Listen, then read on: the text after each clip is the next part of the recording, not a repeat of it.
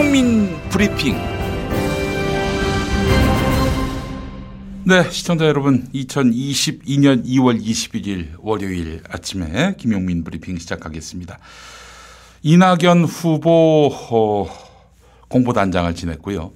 이낙연 총리 시절에서는 총리실 비서실장을 지낸 정운현 씨가 윤석열 국민의힘 대선 후보 지지 선언을 했네요. 친일 문제 전문가인 정운현 씨의 변절. 네. 뭐 놀랍지는 않으나 상당히 허탈하네요. 예. 변절의 대가가 얼마나 참혹한지를 정운현 씨는 알 필요가 있습니다. 예. 차차 알 겁니다. 예. 자, 오늘 방송 시작하겠습니다. 여당 대선 후보 이재명은 여당인 적이 없었습니다. 압도적 득표율로 여당 소속 경기도지사가 됐지만 어떻게 된 것이 문재인 정부 검경에 의해서 먼지 털리듯 털렸습니다. 나중에 어떻게 됐습니까? 전면 무죄가 됐습니다. 엉뚱한 수사 기소를 했다는 얘기죠. 기사회생에서 여당 대선 후보가 됐습니다. 그런데 집권 여당 프리미엄을 누리고 있습니까? 당선되면 긴급 재정명령을 통해서 재난 지원을 하겠다. 당선되면 2년 동안 방역 협조에 따른 모든 손해를 정부가 뒷감당하겠다. 이렇게 약속했습니다. 이건 아무리 봐도 야당 후보가 할 공약 아닌가요? 그래도 집권당 후보라고 정부 욕되게 하지 않으려고 애써왔던 이재명이었습니다. 강력한 추경으로 생애 벼랑 끝에 선 사람을 살려달라고 간청했지만 거절당했습니다. 이런 여당 후보 보셨습니까? 누군가 그러더군요. 만약 국민의힘이 여당이고 지금 대선 정국에서 상당히 난조를 겪고 있다면 틀림없이 전국민 재난지원 왕창 했을 것이라고요. 왕창하라는 얘기 아닙니다. 최소한이라도 하자는 거였어요. 근데 그것도 안 된다고 했습니다.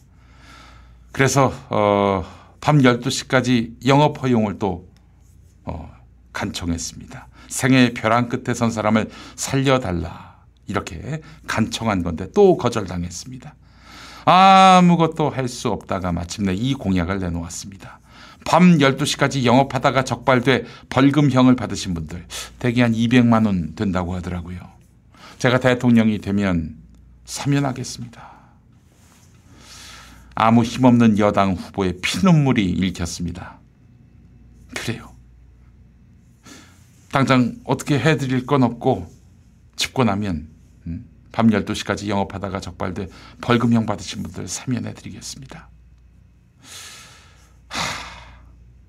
저만 이렇게 피눈물이 읽히나요?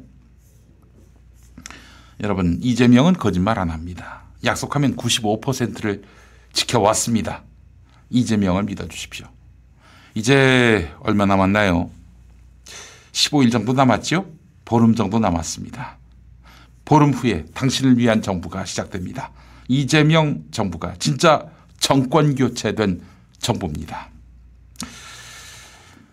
네, 정상근 기자와 함께하는 현장의 답이 있다.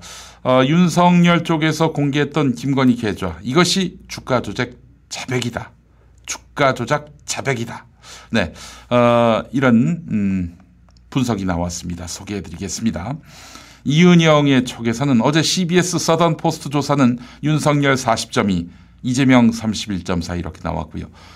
TBS와 한국사회여론연구소 조사는 이재명 43.7, 윤석열 42.2 이렇게 나왔습니다. 이거 뭐 어느 장단에 춤을 춰야 할지 모르겠습니다. 안진걸 민생경제연구소장과 함께하는 안진걸의 오늘 윤석열이 방역 위반을 넘어서 QR도 안 한 것이 확인됐다는 그런 내용 전해드리고요. 자, 천화동인 1호 소유주 그분이 누군가 팩트 체크를 한 기사가 나왔죠. 서기호 변호사와 함께 짚어보겠습니다. 서기호의 법정야와 준비하고 있습니다. 자, 김용민 브리핑 오늘의 헤드라인으로 이어갑니다.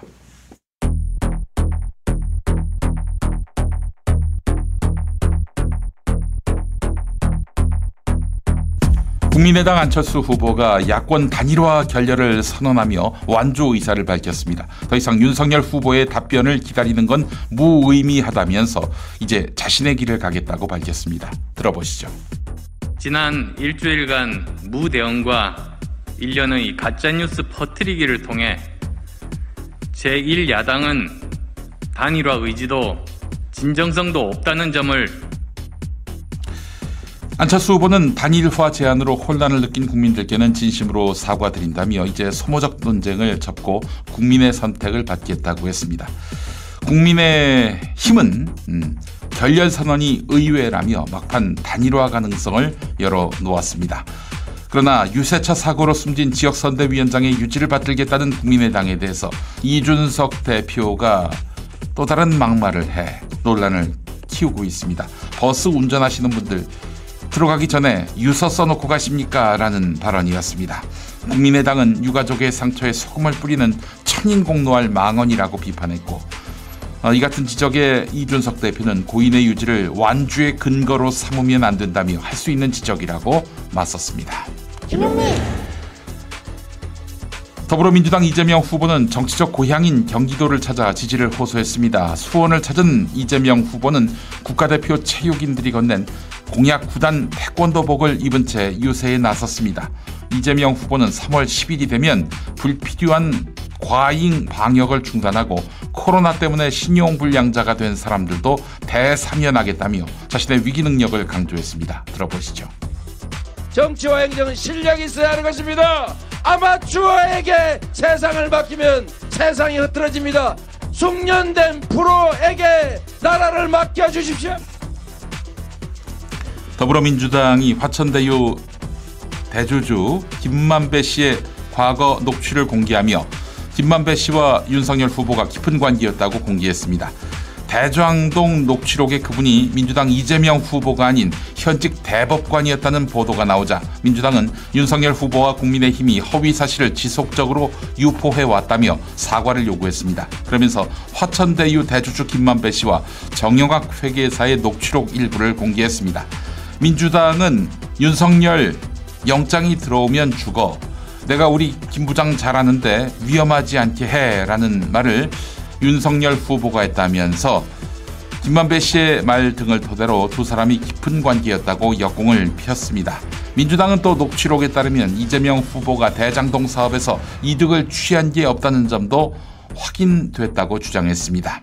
윤석열 후보 측은 즉각 반박했습니다. 민주당이 공개한 내용은 모두 허위라고 주장했습니다. 20대 대선이 이제 16일 앞으로 다가온 가운데 오늘 중앙선거관리위원회가 주관하는 첫 법정 TV 토론이 MBC에서 저녁 8시부터 2시간 동안 진행됩니다. 이재명 후보를 비롯해 윤석열 후보, 심상정 정의당 후보, 안철수 국민의당 후보 등 이들 후보들은 다른 공개 일정 없이 오늘 법정 TV 토론에 집중한다는 계획입니다. 오늘의 헤드라인 보내드렸습니다.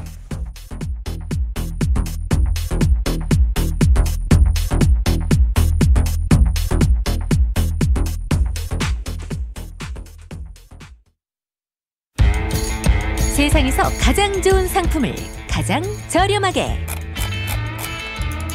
김용민닷컴 사전에는 선택장이란 말이 없습니다. 행복을 배달해드립니다. 김용민닷컴.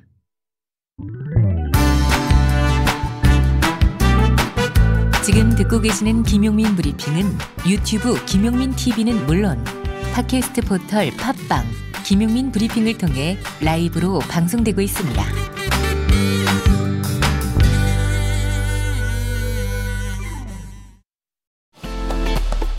푹 자고 일어나도 계속 피곤하네. 피로가 쌓이기만 하니까 너무 힘들어. 오빠, 그러니까 코어업을 매일 챙겨 먹었어야죠. 블랙마카로 파워업해서 아침 활력에 필수적이에요. 귀한 블랙마카로 업그레이드 했는데 가격은 그대로네. 오늘부터 코어업 걸으면 안 되겠는데? 코어업만 매일 먹어도 블랙마카와 멀티비타민, 아연, 비오틴, 아르기닌을 모두 챙기니까 활력과 면역을 한 번에 해결할 수 있어요. 활력과 면역을 한 번에 코어업. 블랙마카와 멀티비타민을 한 번에 거기에 아연, 비오틴, 아르기닌까지. 편리한 정기 배송 서비스를 2+2 혜택과 함께 누려보세요. 검색창에 코어업 검색하세요. 현장 나가 있는 취재 기자 연결해서 현장에 나와 있습니다. 현장에 나와 있습니다. 현장에 나와 있습니다.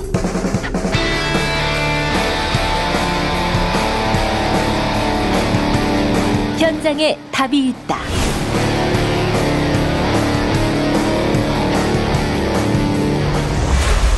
네, 정상근 기자 나와 계시죠? 네, 안녕하십니까? 네, 오늘 뉴스타파 보도를 보니까 말이죠. 국회에 제출된 도이치모터스 주가 조작 사건 공소장을 확인해 봤더니 공소장 본문에 김건희 씨의 이름이 나오지 않는 것은 사실이지만 범죄 일람표에는 첫 줄부터 김건희의 이름이 등장하는데 이를 시작으로 해서 모두 3장의 범죄 일람표에 김건희라는 이름이 289번 나왔고 또 검찰 공소장을 분석해 봤더니 김건희 씨가 도이치모터스 주가 조작 사건에 전방위적으로 연루된 것으로 확인됐다. 이런 충격적인 보도가 나왔습니다. 오늘 아침 8시에 나왔네요. 이 주가 조작 이제 뭐 김건희와 무관하다. 김건희는 뭐 그냥 단지 뭐 돈만 빌려줬을 뿐이다. 빌려준 게 아니라 돈만 댔을 뿐이다. 이런 윤석열의 주장은 이제 허위로 드러나고 있습니다. 네, 윤석열 후보의 주장의 핵심은 김건희 씨도 피해를 입었다라는 것이죠. 이 주가 조작 사건으로. 네. 이른바 이제 선수 이모 씨한테 돈을 맡겼는데 이모 씨랑 이런 좀 범죄를 저지르는 바람에 김건희 씨도 피해를 입었다라는 건데요. 그런데 김건희 씨가 이 도이치모터스 주식을 얼마에 팔았는지 그거를 얘기를 안 하고 있어요. 네. 네, 이게 아주 되게 의문스러운 얘기도 하고요. 근데 어쨌든 관련해서 이 도이치모터스에 대해서 이 좀 전문가들이 얘기가 지금 하나 둘씩 나오고 있는데요. 네. 특히 최근에 이 사물금융노조의 이제 김기원 증권업종 본부장, 이분께서 좀 여러 채널을 통해서 이 사건에 대해서 의구심을 계속 제기를 하고 계십니다. 네. 이 국민의힘 후보 대선 후보 경선 당시에 이제 홍준표 후보의 요구에 의해서 그 윤석열 후보가 도이치모터스 주식 계좌를 공개를 했는데 그런데 뭐 이건 뭐 다 아시다시피 이 공개한 계좌가 일단 하나밖에 없고요. 하지만 이제 김건희 씨는 주식 계좌를 여러 개 가지고 있죠. 여러 계좌로 했어요. 여러 계좌로. 예. 네. 그리고 윤석열 후보가 이제 2009년부터 2010년까지 2년간의 이 자료만 공개를 했는데 주식 거래는 그 이후에 이루어졌습니다. 그 이후에도. 네. 그래서 이것들을 이제 공개하라 뭐 이런 요구가 빗발치고 있는데 그런데 이 김기현 본부장 같은 경우에는 이미 공개된 그 자료 그리고 공개된 윤석열 후보의 발언 이것만 봐도 이거는 작전이 분명하다 이렇게 단언을 하고 계시더라고요. 네네네. 네, 이 김기현 본부장이 증권사에서 22년 동안 근무하신 베테랑인데. 아이고 뭐 베테랑의 그 안목까지 필요 없어요. 이거는 뭐 단번에 알겠더라고요. 주식 잘 모르는 분들도. 예. 그렇죠. 근데 어쨌든 이제 전문가의 눈에는 이제 딱 보였다라는 거죠. 네. 이 오마이뉴스 인터뷰였는데 그 내용을 좀 요약해서 전해드리겠습니다. 네네네. 김기현 본부장은 이 도이치모터스 주가 조작은 이 평균적인 이 증권사를 다녔던 사람의 시선이라면 모두 다 추정할 수 있는 내용이다라고 했고요. 네. 하지만 지금 검찰 수사가 지지부진하고 또 언론은 갈피를 못 잡고 있다 이렇게 주장하고 있습니다. 네. 그러면서 이 김기현 본부장은 윤석열 후보가 공개한 자료 그리고 해명만 놓고 봐도 김건희 씨가 도이치모터스 권오수 회장에게 선수로 불리는 이모 씨를 소개받아서 신한은행 계좌를 맡겼다 이렇게 얘기를 했는데 네. 넉 달 후에 이 손실을 보고 있어서 이 선수 이모 씨와의 관계를 끊고 다른 증권사 계좌 명의로 주식을 모두 옮겼다 이렇게 해명을 했었어요. 네네네. 근데 김기현 본부장은 이 윤석열 후보의 해명은 앞뒤가 맞지 않는다라고 단언을 했습니다. 왜냐하면 그 선수 이모 씨가 이 김건희 씨한테 이따 돈을 받아서 그러니까 계좌를 건네받자마자 소위 이제 도이치모터스라는 잡주에다가 돈을 몰빵을 하는데 이런 위험한 잡주에 돈을 올인하는 일은 없다라는 거죠. 근데 그것도 평소에 오래 알고 지내던 사람이 아니고 이렇게 뭐 처음으로 이제 소개받은 사람이요. 네. 이 도이치모터스라고 이름이 붙어 있다 보니까 뭐 벤츠 막 BMW 막 이런 이름이 생각나는데 사실 도이치모터스는 이 BMW 여러 대리점 중 하나일 뿐이라고 하고요. 대리점이에요, 대리점. 이게 네. 본사가 아니라. 예. 그렇습니다. 당시 뭐 스스로 상장할 능력도 안 됐다라고 합니다. 그러니까 잡주라는 거죠. 네. 이런 상황에서 이 도이치모터스에 돈을 몰빵을 했다면 그것은 지분 확보를 위해서든지 그게 아니라면 이 회사 경영진으로부터 뭔가 들은 경우일 텐데 김건희 씨가 권오수 회장과 좀 가까운 사이여서 뭐 정보를 들었을 수도 있지만 그렇다면 굳이 이모 씨를 중간에 낄 필요가 없다라는 거죠. 네.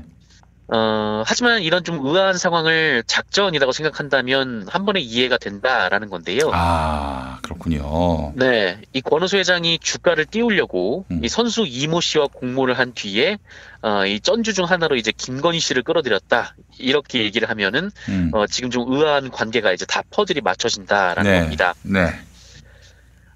그리고 이 김건희 씨가 이 이모 씨에게 그냥 계좌 일임을 해서 본인은 그 상황을 전혀 모를 수 있지 않았을까 뭐 이런 얘기를 하고 있고 실제로 윤석열 후보도 그렇게 주장을 하고 있죠. 하지만 여기에 대해서는 김건희 씨는 당연히 알고 있었을 것이다 라고 얘기를 합니다. 김기현 본부장은요. 왜냐면 이 김건희 씨가 2010년 4월에 이 대뜸 이 자신이 갖고 있던 다른 종목들, 다른 주식들을 팔았는데 네. 그 윤석열 후보 측이 그 이모 씨에게 투자를 일임하고 그 몇 개월 뒤에 이제 확인을 해보니까 손실만 보고 있어서 주식을 팔았다라고 했는데 정작 이때 판 주식이 도이치모터스 주식이 아니라 김건희 씨가 가지고 있는 다른 주식이었다라는 겁니다. 그렇다면 그 이모 씨가 매입한 도이치모터스 주식을 팔아야 되는데 뭐 이거는 동부증권 계좌로 이체를 했다라는 네. 거죠. 예. 그 이모 씨를 신뢰할 수 없어서 이모 씨를 정리를 했는데 정작 이모 씨가 산 도이치모터스 주식은 그냥 남겨놨다라는 게 앞뒤가 안 맞는다. 아, 그게 네. 또 그런 일이 있었군요. 예. 네네 이런 거고요. 예. 그리고 보통 이제 주식 계좌 이체는 주가 조작에서 이제 거래자 세탁을 위해 사용되기도 하고 또 이제 다른 개미 투자자들을 속이기 위해서 사용되기도 한다. 뭐 이렇게 또 지적을 했습니다. 네. 그러니까 말씀드린 대로 이제 핵심은 이 김건희 씨가 원래 가지고 있던 이 신한은행 계좌증권에서 이 동부증권으로 옮긴 이 57만 5천 주 이거를 언제 어디서 팔았는지 이게 이제 가장 중요한 건데 이게 지금 공개가 안 되고 있다라는 거죠. 이 김건희 씨가 처음에 이제 2,564원에 이 도이치모터스 주식을 샀거든요. 그런데 만약에 이 김건희 씨가 6,000원 이상에서 매도를 했다면 이건 100% 주가 조작에 가담한 거다. 이렇게 봐야 한다라는 것이 김기현 본부장의 주장입니다. 그러니까 2,564원에 샀으니까 2.5배에 이르는 수익이 났을 거다라는 거죠. 네. 그래서 지금 윤석열 후보 측에서 이 김건희 씨 자료 내역을 추가로 공개하지 못하는 이유는 실제로 이 과정에서 김건희 씨가 적지 않은 수익을 받기 때문일 것이다라는 게 이 김기현 본부장의 추정이고요. 예, 그래요. 이게 진짜 중요한 건 안 깠고 네. 깐 것마저도 이제 또 다른 범죄의 그 단서가 되고 증거가 되고 있다 이런 얘기 아니겠습니까? 그렇습니다. 김건 전문가의 시선으로 봤을 때는 이미 공개한 것만으로도 충분히 주가 조작 의혹을 제기할 수 있는 상황이다라는 네. 거죠. 그리고 네. 가장 핵심적인 내용은 도이치모터스 주식 얼마에 팔았냐. 네, 이거를 확인하면 가장 간단하게 끝난다. 네, 이 얘기였습니다. 그래요. 지금 검찰이 실체 파악을 위해서 더 적극적으로 김건희 씨 수사에 나서야 하겠다. 그런 생각이 들고요. 자, 근데 지금 검찰이 그 소환을 요청했나 봐요. 근데 김건희가 소환에 불응하고 있다고 합니다. 그러니까 지금 네. 3월 9일만 오기를 기다리고 있는 것 같아요. 느낌에 우리 남편이 당선되면은 이제 자기 죄는 다 사해진다라고 믿어 의심치 않는 것이고요. 예. 네, 좀 황당하죠. 검찰이 부르는데 네, 대선 때문에 안 간다고 하는 게 말이 됩니까? 네, 그러니까 지금 이 나라가 법 앞에 만인이 평등한 게 아니에요. 그건 진짜 허울뿐입니다. 예. 거래가 게다가 또 주가 부양 시기에 이루어졌고 김건희 계좌와 주가 조작 피고인들의 거래가 다수 확인된 점을 감안하면 뭐 이것만 봐도 주가 조작 연루 정황은 더욱 더 짙어지는데 검찰은 강제 수사라도 나서야 되는 거 아닙니까? 그렇죠. 지금 뭐 공소장에 이 범죄 일람표에 김건희 씨 이름이 그렇게 많이 들어가 있는데 이 권오수를 기소하는 데 있어서 김건희 씨를 한 번도 소환하지 않았다는 건 좀 굉장히 좀 문제가 있어 보이는 상황 아닌가 싶습니다. 네, 알겠습니다. 자, 다음 소식 전해주시죠. 네, 이준석 국민의힘 대표의 입이 또 굉장히 또 논란이 되고 있는데요. 이건 정말 천인공노할 망언입니다. 이건 진짜 이 사람은 정말 그 어떤 남의 아픔에 대한 기본적인 감수성 이런 것들이 없구나. 이거 저 거의 소시오패스가 아닌가 하는 그런 의구심마저 들게 만드는 그런 망언이었습니다. 그렇습니다.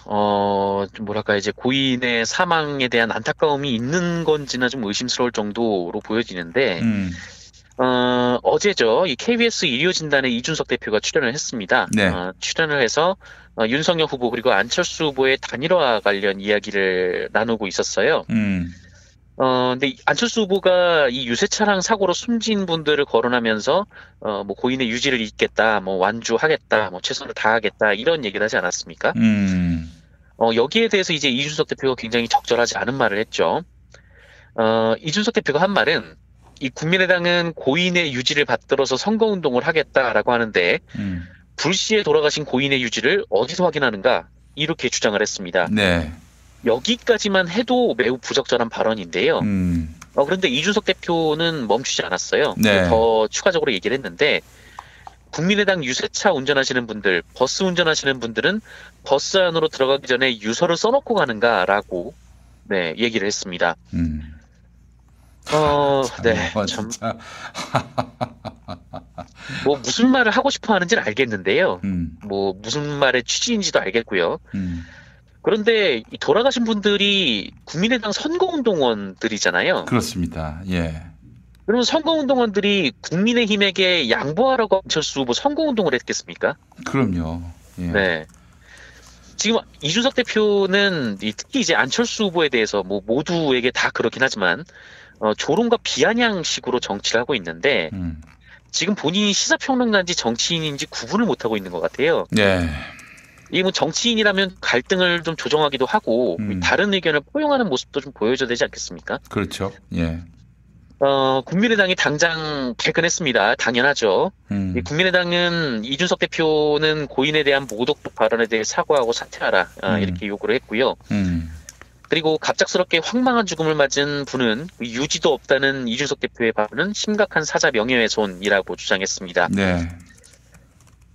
이 국민의당에서 좀 이제 수사를 받게 되겠죠. 이 중대재해처벌법 관련해서 좀 문제의 소지가 있다, 뭐 이런 보도가 좀 나오고 있고, 고용노동부에서도 이거를 확인하고 있는 걸로 알고 있는데, 책임 소재는 책임 소재고, 네. 일단 이 고인들이 이제 선거운동을 하던 중에 이 돌아가시다 보니까, 그래서 이제 정치권에서도 이제 추모 논평이 나오고 또 유력 대선 주자들도 가서 이제 조문을 했던 겁니다. 그렇죠. 예. 네, 이 상대당에 대한 예의인 거죠. 그리고 또 돌아가신 분에 대한 예의이기도 하고요. 네. 근데 이준석 대표는 좀 그런 좀 뭐라고 할까요? 좀 그 타인에 대한 그 공감 능력이랄까요? 좀 감수성이랄까요? 좀 이런 게 좀 전혀 없는 것 같고 오히려 과거보다 당 대표라면서 더 없어지는 거 아닌가? 네. 지금 정치인으로서 지금 자격이 있는 건가 좀 싶은 좀 그런 발언을 이번에 또 하기까지 했습니다. 알겠습니다. 자, 사실 이 언론 자유가 정말 어마어마하게 보장된 나라라는 거는 뭐 모두가 공감하는 바이고 또 지표로도 나오고 있는 부분인데, 근데 이 권력에 의한 언론 자유는 충분히 보장되고 있지만 미래 권력의 그 언론 탄압, 아직 가해지지도 않는 예상된 탄압에 벌써부터 언론사들이 이렇게 고개를 숙이고 허리를 숙이면 안 되겠죠. 예. 자, 한겨레 이야기가 있어요. 네, 지금 언론계에서는 이 한겨레가 굉장히 좀 논란이 되고 있습니다. 네. 이 삼부토건 회장 일가가 그 윤석열 후보가 이제 검사 이전 시절에 이 파주 운정지구 개발 사업 수사 무마를 위해 이 직접 청탁한 증언이 있다. 이런 기사를 한겨레 김환 기자가 취재를 해서 썼다라고 합니다. 이 기사는 뭐 이전부터 이제 발제가 됐고 그리고 이제 그 기사 계속 취재가 되어 왔었고요. 그리고 이제 15일에 이 국장단이 발제를 보고 논의를 거쳤다라고 해요. 그리고 이 보완 취재가 필요한 부분이 있다라고 판단해서 이 담당 부장에게 알렸고, 그리고 이제 담당 부장이 기자들에게 이제 얘기를 했다라고 합니다. 네. 뭐 당연한 이제 데스킹 과정이죠. 그리고 16일에 이 토안보다 발전된 글, 그러니까 보강 취재를 했다라는 얘기죠. 보강 취재를 해서 기사가 올라왔고, 이 기사를 이제 씻기로 했다라는 게 지금까지 알려진 내용입니다. 그래서 뭐 1면 5면 이렇게 좀 구체적인 자리까지 나왔다라고 하는데, 그런데 이 16일 오후에 갑자기 기사가 빠지는 것으로 결론이 났다라고 해요. 네. 이유는 그 워딩 기반 기사인데, 이 워딩만으로는 수사 무마의 입증이 약하다. 또 이 시기적으로 예민하다. 그리고 기사가 나갔을 때 반향과 파장을 생각하면 보도의 실익이 별로 없다. 이런 얘기가 있었다고 합니다. 네. 편집위원회 회의에서 이런 얘기가 있었다라고 하고요. 그래서 국장단에서는 이 최종적으로 기사 게재가 어렵다. 이렇게 결정을 했다고 하고요. 네. 그리고 김환 기자가 여기에 항의를 해서 이 구성원들에게 전체 메일을 보내고, 제가 알기로는 사직서를 낸 것으로 지금 알고 있습니다. 또 관련해서 이제 한겨레는 이제 미디어오늘에 이렇게 입장을 밝혔는데요. 네. 이 기사 출고에 대해서는 의견이 분분했다라고 해요. 국장단에서도. 다만 이 각 부서장에서도 긴급하게 나가서는 안 된다라는 의견이 나왔고, 일단 출고를 멈추고 회의를 한 결과 보완돼야 할 필요가 있다는 결정을 내렸다라고 얘기를 했습니다. 네. 네, 지금까지 알려진 이 이제 한겨레 사태의 내용인데요. 저는 이 한겨레 이 편집국에서 그러니까 누구 한 명이 이제 워딩만으로 기사가 나갈 수가 없다. 네.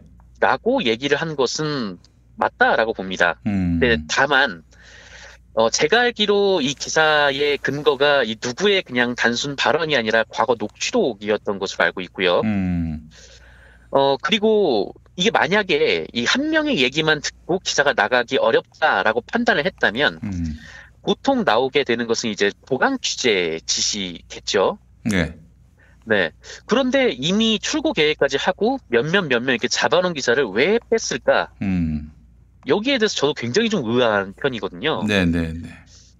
이거 만약에 이제 한겨레 이 국장단 회의에서 나왔다라는 발언, 그러니까 뭐 시기적으로 예민하다라거나, 기사가 나갔을 때 보도 실익이 별로 없다. 정말 이런 얘기가 나왔고, 그것이 이제 기사를 빼는데 결정적인 영향을 미쳤다면, 이거는 굉장히 한겨레가 부적절한 행위를 한 것이다라고 저는 판단을 하고 있습니다. 그래요. 제가 할 말이 많습니다. 그 이야기는 이따가 저녁에 우리 국물 없는 기자회에서 소상히 이야기 나누도록 하고요. 자, 네네. 오늘도 함께해 주신 정상근 기자님 말씀 잘 들었습니다. 고맙습니다.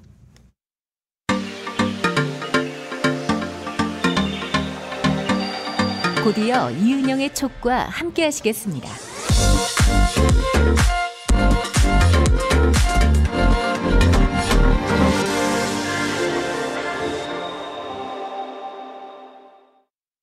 운전자 보험 얼마에 가입하고 계세요?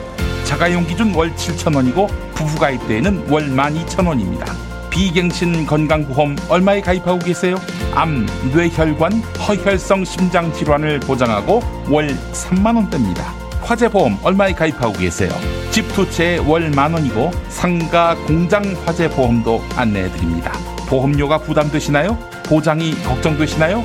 우리가족 보험 리모델링 상담도 환영합니다. 전화번호 010-3360-0689 다음에서 7,000원 운전자 보험을 검색하세요.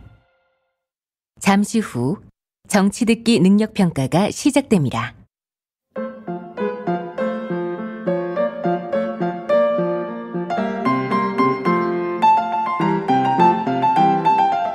여러분 안녕하십니까? 지금부터 전국 17개 시도교육청과 전혀 무관한 정치 듣기 능력평가를 시작하겠습니다. 각자 자기 방에 계시는 시청자 여러분께서는 컴퓨터의 음량을 알맞게 조절하여 주시고 김용민닷컴 게시판 정답란에 답을 올려주시기 바랍니다. 모든 문제는 한 번씩만 들려드리니 잘 듣고 지시에 따라 물음에 답하시기 바랍니다.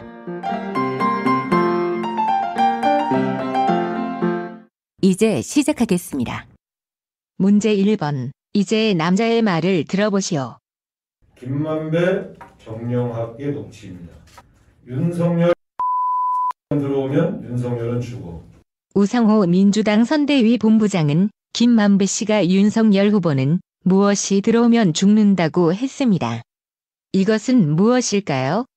보기 1번. 껍데기를 벗기려는 건진법사의 칼. 보기 2번. 남이 앉는 자리에 올린 발을 자르려는 전기톱. 보기 3번. 구속영장. 보기 4번. 독이 묻어있는 항문침.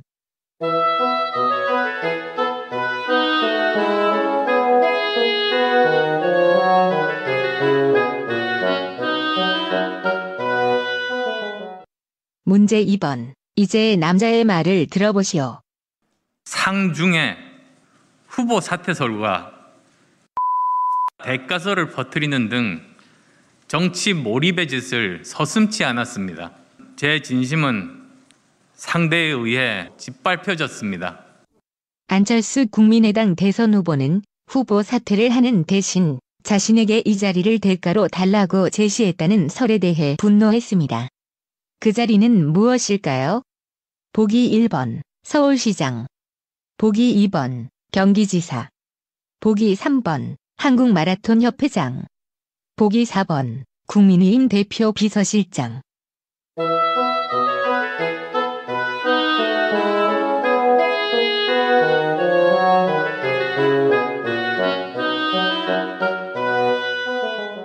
문제 3번. 이제 남자의 변조된 음성을 들어보시오. 고인이 갑자기 불시에 돌아가셨는데 고인의 유지 어디서 확인합니까? 아니 그러면 국민의당에 유세차 운전하시는 분들은 아니면 버스 운전하시는 분들은 그 들어가기 전에 유서 써놓고 가십니까? 국민의당 유세 차량에서 숨진 분들을 조롱하는 이 말은 누가 했을까요? 1번 섹스톤, 2번 이준석, 3번 이준색, 4번 이성상납.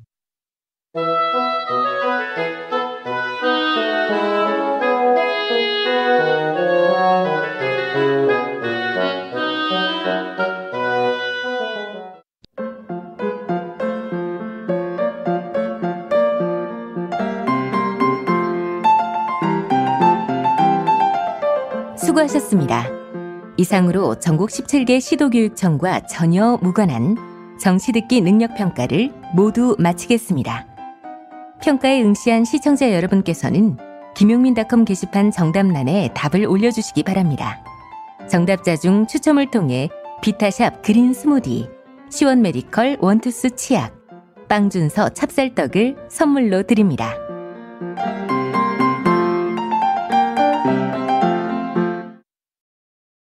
한 해를 마무리하는 지금 한 살을 먹는 것이 걱정스러운 아이들이 있습니다. 바로 보육원을 퇴소해야 하는 18 어른들입니다. 불과 몇 달 전만 해도 보호를 받아야 될 아동으로 시설에서 지냈던 아이들은 만 18세가 되었다는 이유만으로 보육원을 나와 살아가야 합니다. 아이가 어른이 되는 나이는 몇 살일까요? 만 18세, 어른이 되어야 하는 아이들의 자립에 함께해 주세요. 아름다운 재단 18 어른 캠페인.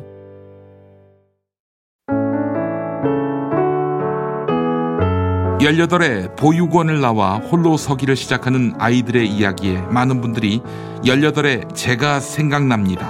제 아이가 생각이 납니다. 라고 말해 주셨습니다. 자기의 일처럼 얘기하는 이유는 우리가 같은 사회를 살아가고 있기 때문인 것 같습니다.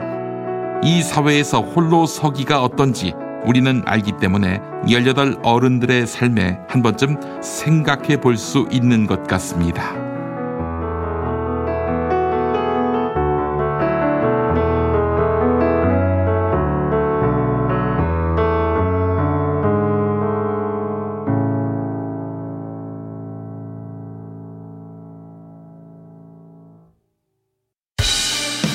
이은영의 촉.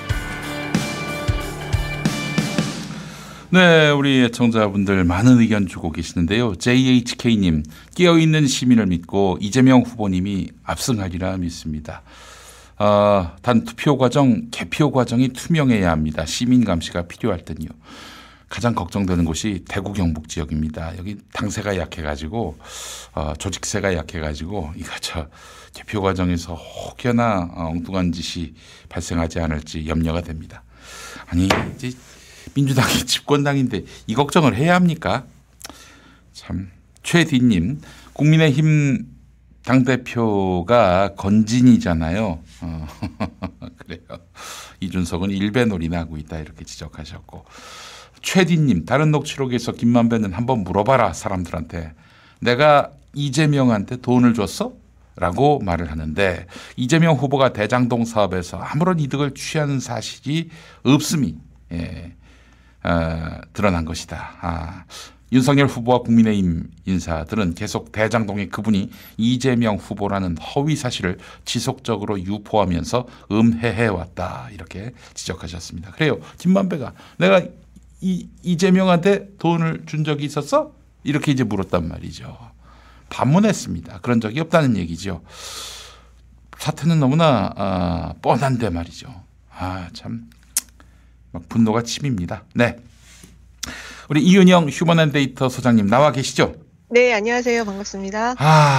정말 여론조사 때문에 이게 나올 때마다 그냥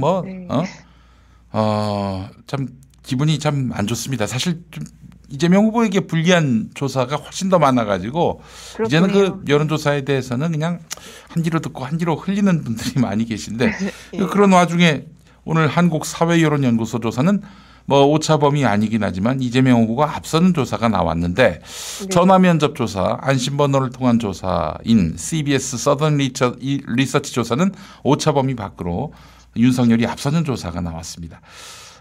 이것도 어떻게 봐야 됩니까, 이거? 네? 그러니까 이게 지금 지난 15일 날 유세차 사고가 사실은 이제 사람들의 인식에 굉장히 영향을 많이 준 것 같고. 그래요? 지금, 그쵸. 왜냐면 지금 이게 지지율로 지금 우리가 보도가 되고 있지만 이게 이슈가 있으면 그거에 대한 사람들의 전망, 이런 것들, 생각, 이런 것들이 지지라기보다는 그런 것들이 막 투영돼 갖고 지금 여론조사 결과가 반영이 돼서 나오는 거거든요.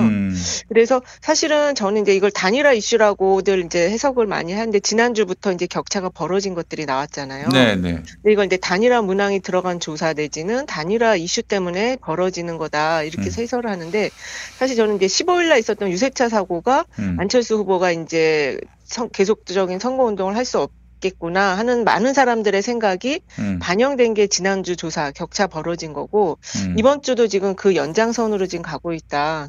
왜냐하면 이제 어저께 안철수 후보가 단일화는 이제 결렬됐다라고 선언을 했잖아요. 그래서 어제부로 이제 판세가 이제 좀 구도가 명확해졌거든요. 그 전에 나온 조사 그리고 이게 지금 오늘 나온 것도 다 18, 19일 날 금토일 날 조사들이에요. 전부 다 그렇습니다. 네네.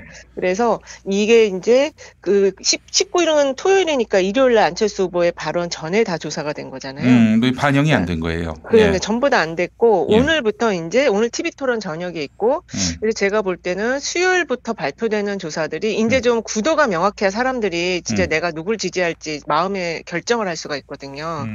사실 지난주에 나왔던 모든 조사들은 안철수 후보는 드랍을 할 것 같고 그렇게 되면은 윤석열 후보가 유리하게 되는 거 아니야? 이런 전망들이 다 반영이 된 결과들이었어요. 그리고 그러니까 이제 지난주에 윤석열이 앞서가는 멀찍이 네. 앞서가는 거는 네. 안철수가 포기하겠구나, 드랍하겠구나 그렇죠. 그런 것들이 반영된 조사였다. 그렇죠. 사람들이 그거는 민주당 지지자들이나 뭐 범진보나 뭐 모든 범보수나 다 그렇게 비슷하게 다 생각을 했던 거거든요. 그리고 일주일의 시간이 흐르고 결국에 결렬이 됐거든요. 네네네. 그러면 이제 구도가 사자 구도로 명확해진 거예요. 예예예. 안철수는 이제 완주한다는 전제로 그렇죠. 이제 국민들이 그 대선 국면을 본다는 얘기예요. 그렇죠. 예. 그러면 이제부터 사람들의 생각은 그러면은 안철수 후보는 지금 지지율이 거의 한 자리 숫자로 내려왔는데 이 사람에게 이 전체에 있던 선거판의 이런 내용을 보면서 안철수를 그래도 내가 지지할 것인가 아니면 이걸 다시 이동시킬 것인가 이제부터 고민이 시작되는 거죠. 그래서 저는 사실 오늘까지 나온 조사들은 그 유세차의 사고의 영향이 반영된 어떤 전망이다 지지라기보다는 그렇게 좀 보고 있어요. 그래서 그렇다면은 유세차 따른 전망은 안철수가 뭐 계속 못하겠구나 이런 전망. 그렇죠. 예, 그래서 뭐 그러면은 뭐 정권 교체를 안철수가 얘기했으니 그 안철수의 정권 교체의 여망을 수렴할 수 있는 후보는 윤석열밖에 없다. 그러니까 윤석열을 지지하자. 그러니까 윤석열 강세의 조사 결과는 계속 나올 수밖에 없는 구조다. 예. 그렇습니다. 그리고 적어도 이제 토요일까지 조사된 거는 그렇다. 예. 예. 근데 오늘까지 나온 건 전부 다 지금 토요일 금토 조사를 한 거거든요.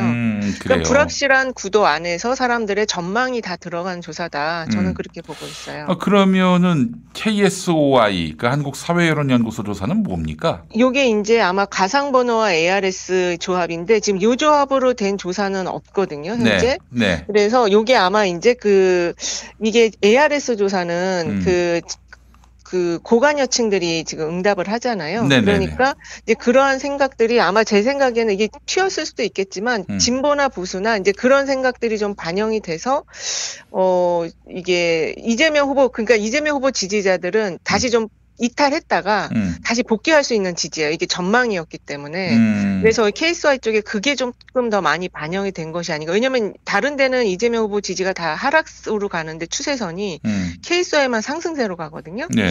그러니까 이 ARS 조사에서 범진보 이쪽에서 이재명 후보에 대한 어떤 판단이나 이런 게 전망을 뛰어넘어서 이재명이 그러면 이재명 후보에게 다시 표를 좀 보내줘야 되는 거 아닌가 이런 생각들이 좀 이제 결집이 되는 거 아닌가. 그러니까 제가 좀 해석이 약간 좀 어설프게 들릴 수도 있겠지만 어쨌든 이 사고에 대한 이 이재명의 표의 이탈, 특히 MBS는 4%포인트 이탈이 됐거든요. 네네네. 그거는 진보 쪽도 이렇게 되면은 어디서 이탈됐다는 거예요?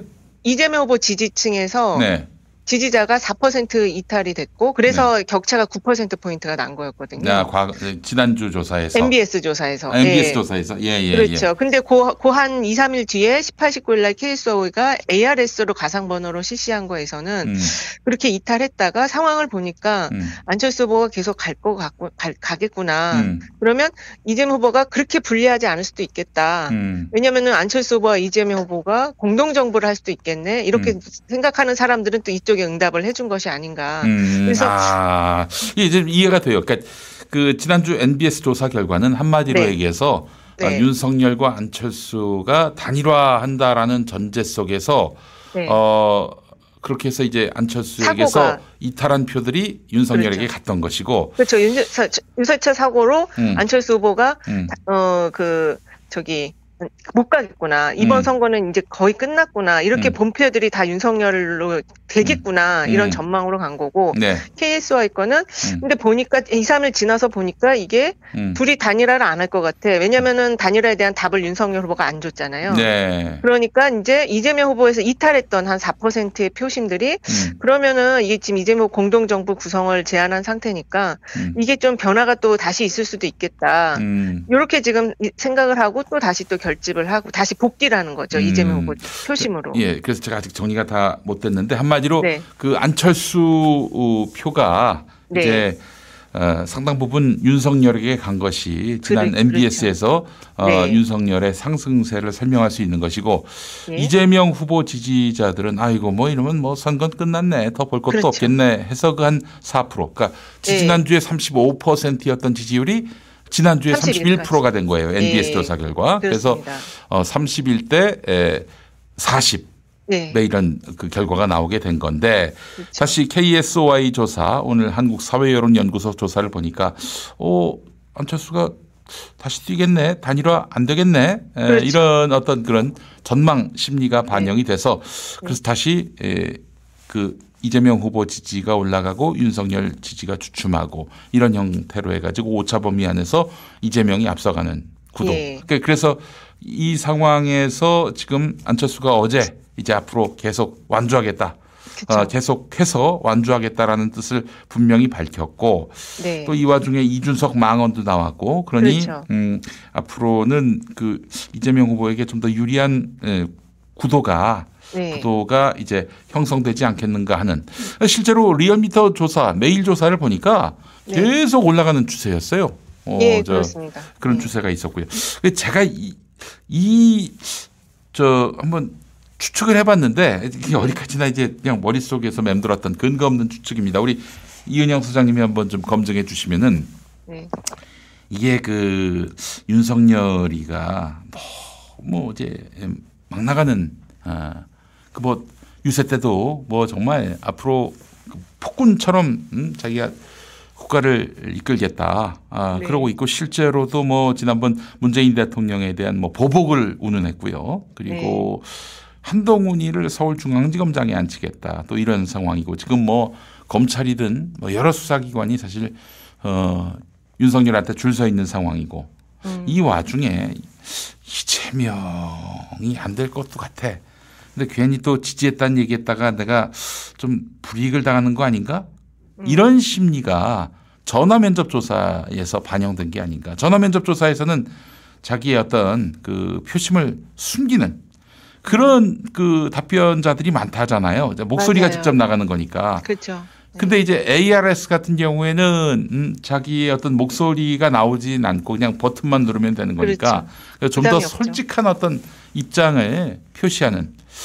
그래서 ARS 조사에서 지금 이재명이 좀 앞서가고 또는 혹은 뭐 상승세고 전화 면접에서는 좀 현격한 차로 지금 뒤지고 그래서 나온 게 아닐까 그런 생각이 듭니다. 맞습니다. 그 이제 조사 그 방법의 특성에 그런 부분이 있기 때문에 특히 이제 이게 방법과 표집에서 그런 차이가 나올 수 있는데 가장 중요한 건 지금 이 대선을 보는 시각이 두 후보 다 마음을 딱 정해서 나는 이 사람을 찍어야 되겠다 하라고 하는 층도 물론 강하게 결집돼 있지만 진짜 둘 다 모르겠다 이런 층도 꽤 많이 있거든요. 네. 그게 이제 한 7에서 최대한 20까지 있고 안철수 후보 지지자들 지금 현재 한 8에서 10까지 나오는데 이 지지자들이 앞으로 이제 계속 흔들릴 수가 있어요. 네. 이거는 사표가 될 가능성이 높아 보이잖아요.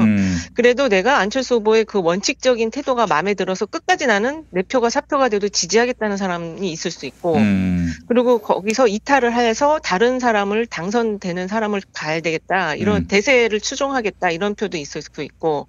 그래서 지금 이 상황이 이 이슈와 그다음에 이거에 대한 어떤 자기의 생각이나 전망 다른 사람들은 어떻게 생각하나 이런 것들 보면서 그렇게 좀 반영된 이슈와 자기 조사의 이 좀 상호작용이 굉장히 지금 좀 활발하게 이루어진다고 그럴까요? 서로 영향을 주고받는 게 큰 상황이다. 그 한마디로 얘기해서 샤이 이재명이 있을 수 있다라는 말이에요. 그렇죠. 예. 샤이 이재명이 있을 수 있고 또 아직도 표심이 정확하게 정리되지 않은 사람들이 있는데 이 사람들은 대세의 흐름을 타고 갈 거거든요. 분명히 되는 사람 쪽으로 나는 찍어야 되겠다라고 생각할 거거든요. 그래요. 그렇기 때문에 더 적극적으로 이재명 지지하는 것이 두렵지 않고 당당해야 그렇죠. 합니다. 아니 제가 이렇게 얘기하는 근거는 지금 그 40 초반으로 해가지고 윤석열 지지율은 모든 조사에서 거의 일관되게 나옵니다. 다 40 초반이에요. 네, 그렇습니다. 근데 이재명 지지율은 오늘 그 한국사회여론연구소는 43.7인데 예. 서던포스트는 31.4예요. 아니 이런 널뛰기가 어디 있습니까? 이렇게 여기는 지금 무당파층이 많이 있다는 얘기죠. 그러니까 서던에서. 한마디로 얘기해서 이재명 후보의 지지율은 현재 정확하게 잘 표집이 되지 않고 있는 건지. 그렇죠. 예. 그러니까 표집이 안 되는 게 아니고 다 숨어 있다고 봐야 된다. 네, 결정을 아직도 못 하고 있고 이런 거죠. 그러나 이제 앞으로 구도가 명확해지면 사자 구도로 명확해지면은 이제 이재명 후보로서는 상승세를 기대할 여지가 많아진다 이런 얘기고. 그렇죠. 그런 게 이제 ARS 쪽에서 조금 더 반영이 많이 될 수 있어요. 왜냐하면 지금 PD님 말씀하신 것처럼 뭐 응답하는데 부담이 없잖아요. 지금 말로 응답하는 전화 면접 조사가 아니라 그냥 버튼만 누르면 되는. 그렇죠. 이 안철수가 여기서 막판에 다시 또 뭐 단일화를 시도한다든지 그럴 일은 없겠죠. 단일화는 이제 좀 전체적으로 어렵고 어저께 여기서 이제 단일화하면은 이제 죽는 거예요. 이제 안철수는 정치 생명 없어 이제. 없습니다. 그리고 어저께 얘기한 내용이 굉장히 좀 강하더라고요. 네. 그래서 뭐 정치 몰입에 같이 한다라는 말도 했고 자기는 도덕성과 비전과 전문성이 있기 때문에 난 당당하게 끝까지 경쟁하겠다 이렇게 얘기했거든요. 네. 그래서 단일화는 다시 어렵고 민주당과의 공동정부 가능성은 그거는 이제 상황이 앞으로 전개되는 걸 좀 봐야 될 것 같아요. 근데 그것도 어려울 거예요. 너무 시간이 없어요. 뭐 저는 거의 불가능한 얘기라고 보고.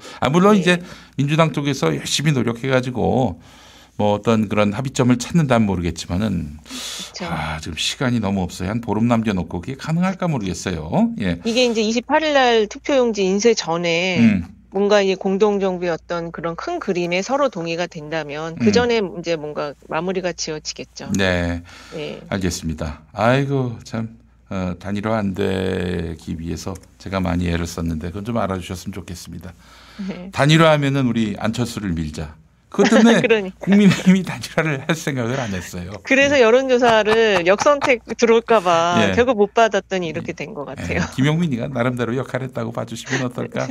그런 기대를 좀 해보게 됩니다. 예. 예, 알겠습니다. 안철수의 그 단일화 결렬 선언 이게 결과적으로 이제 국민의힘으로서는 좀 상당히 당혹스러운 상황이 됐습니다. 네. 지금 오늘 이준석 당대표가 이제 의료진단 나가서 한 여러 가지 이야기들이 상당히 좀 결정타가 되지 않았나. 왜냐면 그날 오전에도 윤석열 후보 측과 안철수 후보 측 전화 서로 통화를 했었다는 얘기가 있잖아요. 그래요? 막판까지도 예. 이제 단일화에 대한 그런 실무 논의들이 있었다?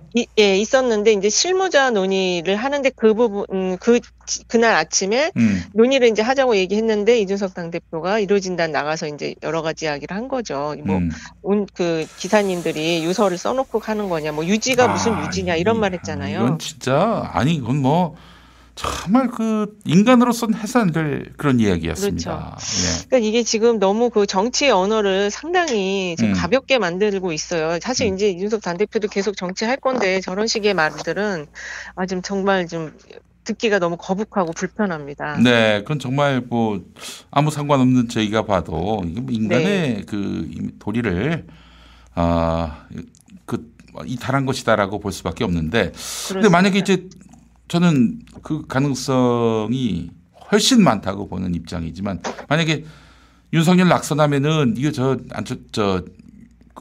아마 이준석은 어마어마한 그런 역풍과 타격을 입게 될 겁니다. 또 게다가 지금 다음 지방선거 때 이제 공천권을 이준석이 행사하지 말아야 한다. 이 입장에 선 분들이 얼마나 많습니까? 이런 분들은 이제 이준석 흔들기에 나서게 될 것이고 그때도 이준석이 계속 이렇게 조롱하면서 돌발 행동을 하면서 마크할 수 있을지 모르겠습니다. 예. 네, 특히 그리고 이번 결렬 선언에는 배우자인 김미경 여사의 의중이 많이 반영됐다는 얘기가 있더라고요. 실체인지는 모르겠는데, 예. 그래서 아마 사모님이 이제 여러 가지 오랫동안 지켜봤잖아요. 네네네. 그러니까 이렇게 정치적으로 조롱을 받고 이런 상황 속에서 단일화를 하고 이런 것들은 맞지 않다. 원칙적으로 가자. 이렇게 부부가 얘기를 한 것이 아닌가. 이렇게도 좀 추측이 돼요. 네. 알겠습니다. 자, 그래요. 김만배 녹취록 추가 공개됐는데, 이제 더 이상, 대장동 비리와 이재명 후보를 엮을 이제 근거가 사라지지 않았나 하는 생각이 듭니다. 거의 그렇게 지금 보여지는데 이거를 아직도 그분이라는 단어를 써갖고 이게 좀 영화적인 이미지를 자꾸 연상시키는 이런 게 지금 문제예요. 옆집, 그분 이렇게 실체가 없는 단어들을 계속 쓰면서 마치 실체가 있는 것처럼 계속 지금 잡매를 때리고 있거든요. 근데 이번 김만배 녹취록을 보면은 거의 이제 50억 클럽의 이 지금 구조가 어떻게 되어 있는지 거의 지금 보여지는 것 같아요. 네네네. 그래서 이제는 사실 이거 자금으로 빨리 수사만 자금 추정만 하면은 큰 그림은 금방 나오잖아요. 네네네. 큰 돈들이 움직였기 때문에. 그렇죠. 예. 네, 그래서 이거는 이제 더 이상 이런 식의 이것도 사실 유권자들 지금 결정을 못하는 게 만드는 이런 것들이 그 요인이거든요. 네네네. 네, 그래서 이거는 좀 민주당도 대응을 이제는 좀 강력하게 좀 해 나갔으면 좋겠어요. 네, 그렇지 않아도 의원들이 또 선대본부장이 열심히 또 반박하고 또 이렇게 이 진실을 알리는 데 애를 쓰고 있는데 언론들이 참 보도를 안 합니다.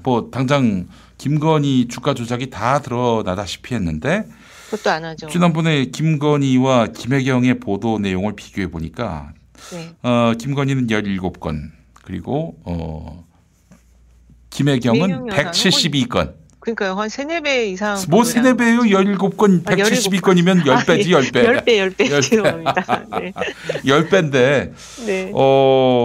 이런 언론들의 보도 행태에 대해서 참 통탄하지 않을 수가 없습니다. 아니 언론 환경을 왜 이렇게 계속 방치해 놨다가 결국 이 대선 국면에 와가지고 땅을 치게 만드나. 물론 저는 저희 언론개혁 그 방안은요 다른 게 아니에요. 더 이상 이제 뭐 종편 없애야 한다. 뭐 무슨 징벌적 손해배상제를 도입해야 한다. 저는 이거는 방법이 아니라고 보고 거꾸로 모든 언론들에게 이 지금 바른 목소리를 내는 언론들도 있지 않습니까?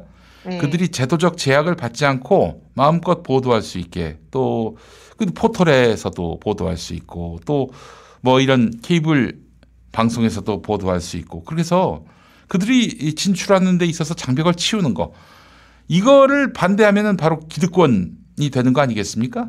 그렇죠. 네, 그렇지. 그렇기 때문에 이걸 진출할 수 있게 길을 열어 주는 것입니다. 그 대신에 뭘 없애고 뭐 이렇게 이 해를 주고 그런 거 없이 가자는 게 제 입장인데 그렇죠. 일단은 책임선을 강화하는 게 그 방향이잖아요. 그래서 징벌적 그 손해배상 관련한 것도 얘기가 나왔었던 거고. 그런데 그거는 이제 뭐 언론계 반발도 있고 또 보복이라는 인상을 주잖아요. 그러지 말고 누구나 다 이렇게 이 언론 환경에서 차별 없이 컨텐츠를 유통할 수 있도록 그 길을 열어주는 거예요. 그런 일들을 좀 했었어야 되는데 뭐 하셨는지 싶기도 하고 참 속타고 화가 나고 그럽니다. 그렇죠. 그러신 분이 너무 많아요. 속 화난 분들이. 지금 저 이재명 후보가 말이죠. 국민들이 밤 12시까지 놀 수 있게 할 것이다 이렇게 말하면서 12시까지 영업하시는 분들 대통령 되면은 사면해 주겠다. 저는 참 그 얘기 듣고 좀 많이 마음이 아팠습니다. 아니 제대로 된 추경을 하자, 제대로 된 방역 대책으로 가자 이런 제안을 했는데 아무것도 받아들여지지 않았어요. 그 관료들의 주장에 막히고 말았는데 그래서 본인이 대통령 되면은 이 12시까지 영업했다가 벌금 받으신 분들 한 200만 원 되는데 그거 다 사면해 주겠다 이렇게 얘기했는데 이게 그 야당 후보의 공약 아닙니까? 그렇죠. 이게 지금 당선되면은 1호 공약으로 코로나 특위 만들겠다. 그리고 그 안에서 이제 지금 여러 가지 특히 당선되면 그 다음 날부터 3차 접종자에 대해서는 12시까지 영업할 수 있게 하겠다. 이거는 정말 시원한 담비 같은 그런 공약이거든요. 네, 그렇죠. 그리고 지금 14조 추경이 어쨌든 지금 예결위 통과됐으니까 요것도 이제 본회의 통과하면은 한 320만, 최대 500만까지 보더라고요. 그래서 한 300만 원 이상이 지금 이제 선거 전에는 지급될 걸로 예상이 되는데 참 너무 안타까워요. 이게 사실은 3주 전에만 이런 조치들이 좀 빠르게 진행이 됐었어도 그렇죠. 사실 지금 판세 자체가 많이 크게 좀 큰 틀의 변화가 있었을 것 같은데 너무 좀 안타깝습니다. 아니 저놈들은요 진짜 보복합니다. 보복해요. 이제 보복을 하는 거는 뭐 과거의 어떤 그런 분을 풀기 위한 것도 있겠지만은 기본적으로 자기들이 통치를 원활하게 하기 위해서라도 보복을 안 할 수가 없어요. 지금 구도상. 그런데 지금 이렇게 해서 정권 내주면은 지금 누구에게 도움이 될지에 대한 그럼 정무적 판단 정도는 좀 해줘야 되는 거 아닙니까? 아니 그 여당 대선 후보가 지금 뭐 심심해서 그런 제안을 한 건 아닐 거 아닙니까? 그러면 좀 경청하고 함께 좀 예우하면서 여당 후보를 그러면서 제안한 것에 대해서 좀 같이 흉금 없이 테이블 위에 올려놓고 논의를 해야 되는데 그냥 완전히 쌩까버리는 거 아닙니까? 지금 관료들에 의해서. 그렇죠. 너무 이게 참 이해가 안 되고요. 아니 어떻게 이럴 수가 있나 이런 생각이 들면서 결국 이렇게 되면은 정권을 내주게 되는 거고 그때 가서는 내가 잘못한 것도 없는데 나에 대해서 보복해? 어떻게 보복할 건데? 이래봐야 늦었어요. 아니 노무현 대통령 뭐 잘못이 있어서 보복당했습니까?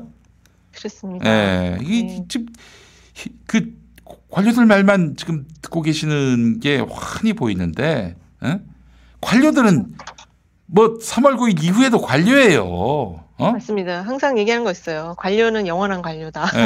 정권은 바뀌어도 관료는 영원하다. 정권에 충성하지 않아요. 자리에 충성하지. 맞아요. 그들의 생리를 좀 안다면은 지금 여당 후보가 정말 피눈물 흘려가면서 무릎 꿇고 간청하면은 좀 듣는 척이라도 해야 되는데 완전히 쌩까버리고 야야야. 저 홍남기가 안 된다는데 어떡하니? 그거는 좀 진짜 이해가 안 되는 대목이죠. 예. 국민이 뽑아준 홍남기도 아니고. 글쎄 말입니다. 아유, 정말, 이 부분에 대해서 이야기하는 걸 너무 불편해 하시는 분들이 있습니다. 그러나 3월 9일 이후에, 3월 10일 아침에, 그때 땅을 치고 통곡해봐야 무슨 소용이 있어요. 그러니까 하는 얘기예요. 그 이해도 못 하시는, 분은 없으리라 생각되는데 이거 참 너무 진심을 몰라주시니까 제가 좀 화가 나고 좀 그러니까요. 서글픕니다. 지표가 분명히 자영업층이 이재명 후보를 지지한 흐름이 있었거든요. 네. 1월 초에. 네. 참, 그 사이에 그 좋은 시기 타이밍 이번 대선은 타이밍에 맞게 적절한 조치를 그때그때 빠르게 하지 않으면 이게 여론조사가 매일매일 돌아가잖아요. 네. 그러니까 그게 즉각 막 그 반응이 막 반영이 되는 거예요. 네. 여론 숙성 기간 없이 그냥 바로바로 그날의 어떤 이슈를 보고 내가 화나면 바로 즉각 그냥 화난 여론이 바로 들어오고 막 이런 상황이니까 타이밍에 맞게 조치를 취해주는 게 굉장히 중요한 대선인데 좀 그 1월에서 1월 말 사이에 그때 여러 가지 참 많은 요구를 했는데 놓친 것들이 너무 참 아쉬워요. 네.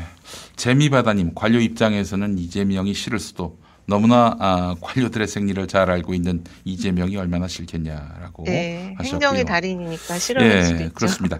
자, 하여간 참 저들은 틀림없이 보복할 것이고 그들은 그동안 한명숙 총리에 대해서 유시민 이사장에 대해서 1%의 사실을 갖고 99%의 거짓으로 범죄를 만들어 가지고 그렇게 고통을 줬던 자들입니다. 단 한 번도 반성하지 않은 자들이고 심지어 그거를 조사하려고 했던 모든 시도를 무력화시켰던 그 자들입니다. 그 자들에 대해서 안이하게 생각하면 안 된다라는 말씀드리면서 자, 그러니까 분명한 거는 이재명 후보가 당선되면은 밤 12시까지 영업하고도 이제 영업해서 그래서 200만 원의 벌금을 받은 분들 그분들을 그쵸. 사면해 준다는 것이고 그쵸. 신용대 사면도 있고. 근데 밤 12시까지 영업을 했다가 벌금을 부과받았는데 윤석열이 집권된다? 그러면 이제 굉장히 그분들은 참 어찌 저희가 할 수가 없겠어요. 도리가 없겠어요. 지금 그 1호 공약으로 이제 코로나 특위 만들어서 그런 여러 가지 조치들을 이어가겠다라는 거는 현 정부의 K방역 성과까지 다 받아 안아서 지금 이제 방역이 출구 전략이 필요하거든요. 그런 것까지 다 같이 이제 내가 대안을 만들겠다. 결국에 저는 마지막에 이제 지금 남은 한 16일 정도 남아 있는데 마지막 표심은 인물 경쟁력, 결국 능력을 보고 이 지금 아직도 표심을 정하지 못한 분들은 그거를 보고 결정할 수밖에 없다 이렇게 생각하고 있어요. 네, 여당 후보로 대접받지 못하는 이재명 후보가 당선되면 정권이 교체가 되는 겁니다. 정권 교체예요, 그게. 네. 자, 그걸 또 알아주셨으면 하는 그런 바람을 남기면서 오늘 이은영 소장님 말씀 잘 들었습니다. 네, 감사합니다.